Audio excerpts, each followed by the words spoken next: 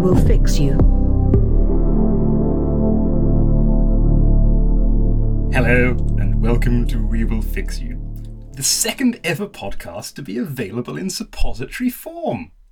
You love it. Joining me this evening to slip in some advice, Mr. Dave Convery, curator of the Obsidian Archive. Good evening. Forget everything you have heard about the Obsidian Archive. Tremolo Babcock, a moose defender. And I, as ever, am Roger Hart, once described by Vanity Fair magazine as like the very concept of charmlessness had a perineum. Hello. If you would like to ask us a question, you can of course write to us at wewillfixyoushow@gmail.com. Yes. One such person did this today, and they ask, fixing folk of the forest. I have danced the midnight jig in Lederhosen, I have sprinkled cornflakes in the fairy flower beds, and I call upon you for aid. It's a bold opener. I struggle with sleep.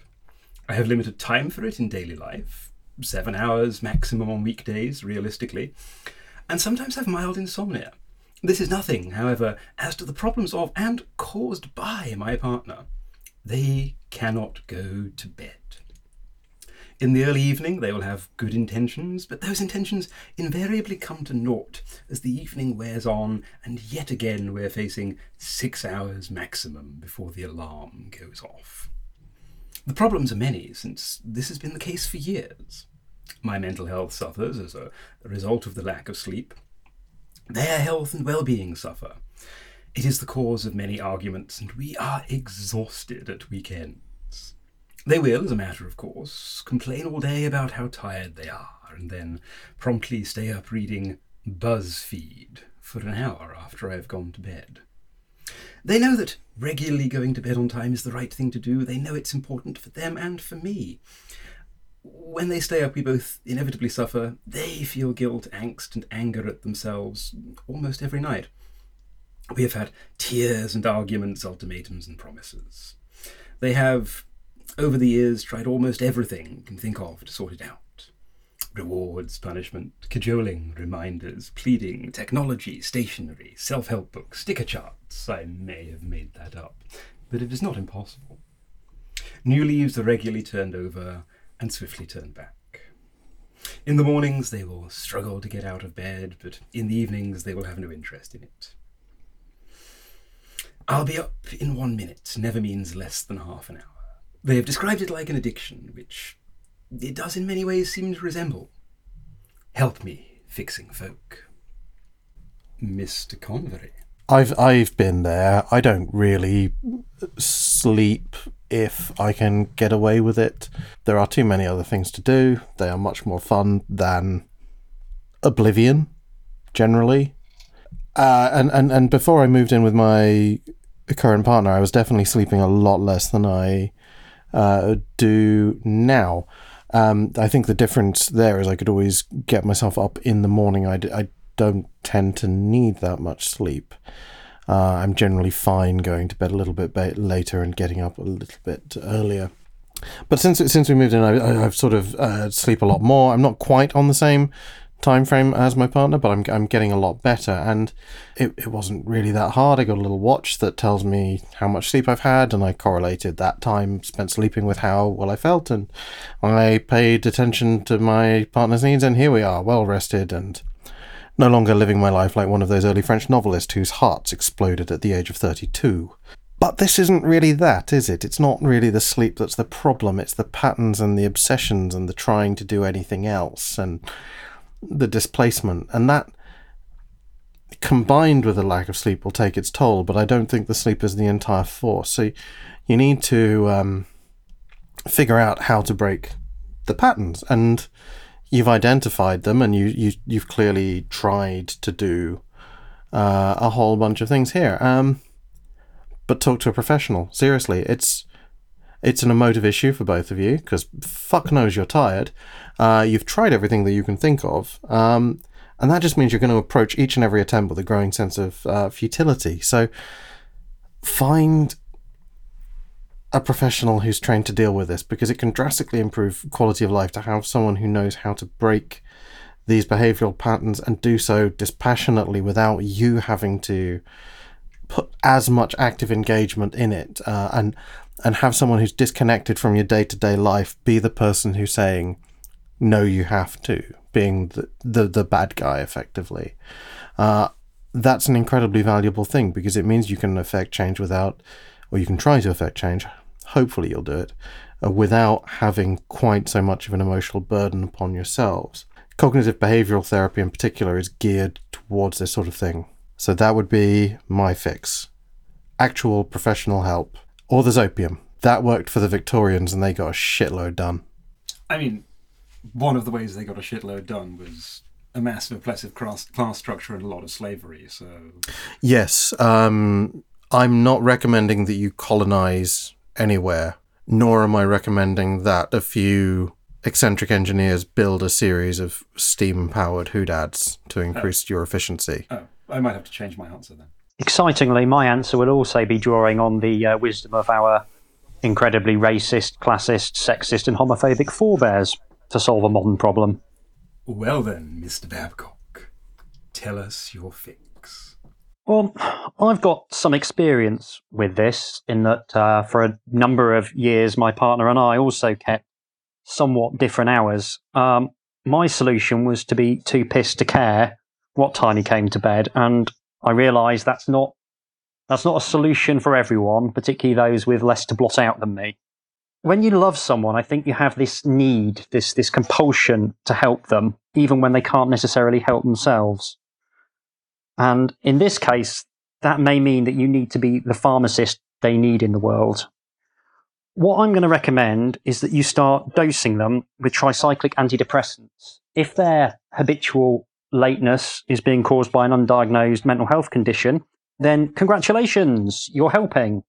But there's also the nice side effect of tricyclic antidepressants that they cause quite a lot of drowsiness, which is really, really great for sending people off to sleep. So just mix a couple in with your evening cocoa, and I guarantee they'll be yawning within about 20 minutes. You may potentially feel some qualms about drugging your partner unconscious, but they seem to prefer self-recrimination over actually changing their behaviour, and I think that's basically tacit agreement to covert medication. If the use of pharmaceuticals doesn't appeal to you, or you don't have some dodgy guy down the pub who can definitely sort you out with something that probably isn't antidepressants, you can actually take some inspiration from our forebears. In the Victorian era, it was a lot more common for middle-class couples to sleep apart. So the ladies would retire early, I guess, to preserve their delicate feminine constitutions, and the man of the house would sit up smoking cigars, reading the newspapers, taking laudanum, sexually harassing the servants, and then would crawl shaking and dribbling into bed, at some godless hour of the morning. I gather that children in this era were mostly conceived under the influence of massive doses of cocaine. Now, nowadays, lots of us don't actually have the ability to have a completely spare room. Now, some people do, and I know some couples who have fantastic relationships where they actually sleep in separate beds. And this is a really good option if you have the space. If you don't have a spare room, you can put a sleeping bag down in the living room, or even the bathroom, so long as they don't mind listening to you shit at 4 a.m. What you're doing here is you are presenting your partner with a choice. They can either come to bed with you and enjoy the closeness of falling unconscious next to someone else, or they can, if they want to stay up, they can go and hit the sleeping bag or the spare room or whatever, and then their problems with lateness doesn't impinge on you and becomes something that they don't have to hate themselves for. So yeah, that's my suggestion. Make them sleep in the corridor, the dirty stop out. My one concern there is that they are acting in all the ways of a dirty stop out, but you don't get delicious kebab leftovers for you to find in the morning. Well, that could be a precondition. You could set some boundaries. Yeah. If you sleep in the corridor, you must leave at least half a kebab on the kitchen table for someone to find. Or a radiator curry. It's just one of those unspoken social agreements, like leaving pornography by the railway lines. Or in a hedge. Yeah. I worry about our digital generation. I worry about our kind of younger, more millennial associates who will be denied the experience of porn in the woods. I can't understand, in retrospect, how I actually became quite such a sexual deviant with the relatively tame pornography I had access to as a youth. It's baffling, isn't it? God knows what I'd have been like if I'd had access to the internet at the age of 13. Maybe you'd have burned too brightly. I think I'd have certainly wanked too brightly and probably exploded. It's a risk. Yeah. Now, my take on this, talked about behavioural therapy, and I used to work for my many, many sins in marketing. And what marketing does is take a load of ideas from psychology, completely misunderstand them, and hand them to fuckwits who feed them back to you at conferences. So I'm going to do that. There are a lot of behaviour change models. I think what is going on here is effectively a behaviour change problem. There's a lot of behaviour change models, particularly in health. One of them is a sort of state of change model, which involves these various stages: pre-contemplation, where you're kind of not really aware to make a change; contemplation, you're thinking about it; preparation, you're more actively engaged; action, involved in behaviour change; maintenance, you've kind of somewhat got there; termination, end of the cycle. And there are various ways of presenting this kind of thing. And that aligns quite well with a marketing funnel model, which for those that aren't aware, is basically takes the idea that when you're trying to sell someone something, you get it trying to change their behaviors, so they go through a bunch of patterns. Typical jobs to be done marketing funnel model looks very much like that. Passive looking, active looking, deciding, consuming, and satisfaction. And in behavior change models, you can often slip off the cycle. You can kind of fail, and then you can re-enter at a later point and go around loops. And the idea is that with enough nudging and nurturing, you'll eventually complete a loop. And in psychology, in marketing, as with therapeutic interventions, there are different things you could do at each stage of the cycle to try and incentivize people. And what marketing does would be to intervene with tailored messages when people are vulnerable. And marketing is getting advanced. There's a whole range of automated systems and behavioral analytics available. One example you mentioned is BuzzFeed, and staying up late to read that. This could be good news. The more distractions from sleep are technological, the more data you might be able to harvest in order to do what is essentially marketing automation, to make automated interventions to change their behavior. Now, getting this right is going to involve a non-trivial investment in enterprise software and intruding on your loved one's privacy in ways that your relationship may never recover from. They could look for one with a long trial period to hopefully either get it done during the trial period or completely destroy their relationship. Yeah. You may not have to have that initial layout. Either way, save this one for when you're really sleep deprived and cranky, because ethically, it's probably not quite as good as the non-consensual medication. You're going to need three things: marketing automation system, some data to feed it with, and intervention materials for it to output. The last part's the easy one. Market leaders in this space include Marketo, Eloqua, Pardot, and HubSpot. HubSpot is the cheap one. There's a free tier, and basic is £40 a month. Marketo and the others, they're designed for large companies, typically start around £1,000 a month, and they will expect you to have a CRM system in place. They do a lot more, but running a CRM, running Salesforce just to get your partner to go to bed, that's probably an extra £1,000 a month. It's arguably overkill, even within the confines of what I'm about to suggest. So pick your poison, but I'd say keep it simple. HubSpot's a SaaS solution. It's fiddly to set up. It's kind of shit, but it'll get the job done. Now, you'll buy an enterprise marketing automation system. What these basically do is ping out messages based on conditions, and the conditions come from data. This is trickier. The system will need to know every time your partner does something instead of going to bed.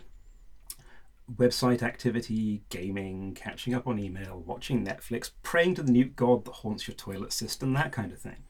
And you've got a few solutions to pervasive instrumentation. IoT devices spring to mind, as do cameras or personal fitness devices. But at some point, what you're going to need to do is intercept all of the data coming out of your network, create a proxy, and pass it into your own system. You're going to want to set up a network and monitor everything it's attempting to talk to you on the internet.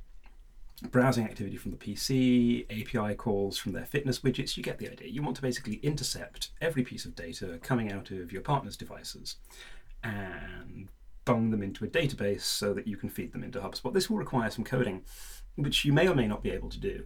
There was a really good article, might find a link for the show notes, a couple of weeks ago about the security of IoT devices, where someone had set up just such an intercept within their own home to see how secure IoT devices were and how leaky their data was. And it gives some scripts and some ideas for how you can do some of this, just because they did a good data journalism. So you may not need to be super technical. There will be templates for this stuff, this horrifying, intrusive, deeply unethical stuff. At this point, you can configure your marketing platform to fire off reminders. Now, these are usually email-based, but you may be able to do smarter things like SMS notification or on-device pop-ups, especially if you use one of the enterprise solutions. For example, if it's past bedtime and there's a sudden prolonged spike in BuzzFeed traffic, ping, text alert saying, "Go the fuck to bed." Now, that's a bit sledgehammer, and it's not really a good behavioural intervention. That's more the cranky kind. What we're more looking for is positive reinforcement. So, for instance, if you have what you could feed in, the conditions you could set up in your marketing system are after, let's say, 3 consecutive days of data signifiers that imply a sensible bedtime, you might be at risk. You might know from knowing your customers, knowing your market, that someone is likely to not make a change. They're likely to relapse after this point. So you could send a little encouraging message. Or you could build in some of the ideas from something like motivational interviewing, a technique for getting to support behavioral changes by asking sort of questions, getting people to think about the future they're looking for or what obstacles are in the way. So your automated messaging after, let's say, 3 days of sensible bedtimes could be, how are you feeling about this? Is this helping? There's all sorts of positive things that you could feed in here. And you would then scaffold this in your conversations with them. You would reinforce the messages. Marketing is all about message saturation as well as timeliness. And so with a relatively modest estimate of somewhere between £50 and £3,000 a month, you can probably completely ruin your relationship and your partner's life with saturated marketing messaging and invasive data surveillance. You could even start prodding them gently towards BuzzFeed lists about the benefits of getting an early night, if that's their jam. Oh, I like that. That's some good reinforcement. Yeah. You've basically crossbred a Fitbit with the Panopticon. It's one of the things I'm for. I used to work in marketing. Do we think we fixed it? I think if they can't manage to sort their entire life out based on the advice we've given them, then it just wasn't worth it in the first place. I have consulted the lookup table, and it is at least 73% fixed. This is over the threshold for our statutory minimum and fully allowable in the circumstances. Yes. And so, having met our criteria, we must leave you for this evening. Should you like such fixings? Should you like something like this? Do contact us at wewillfixyoushow@gmail.com. Ta-ta.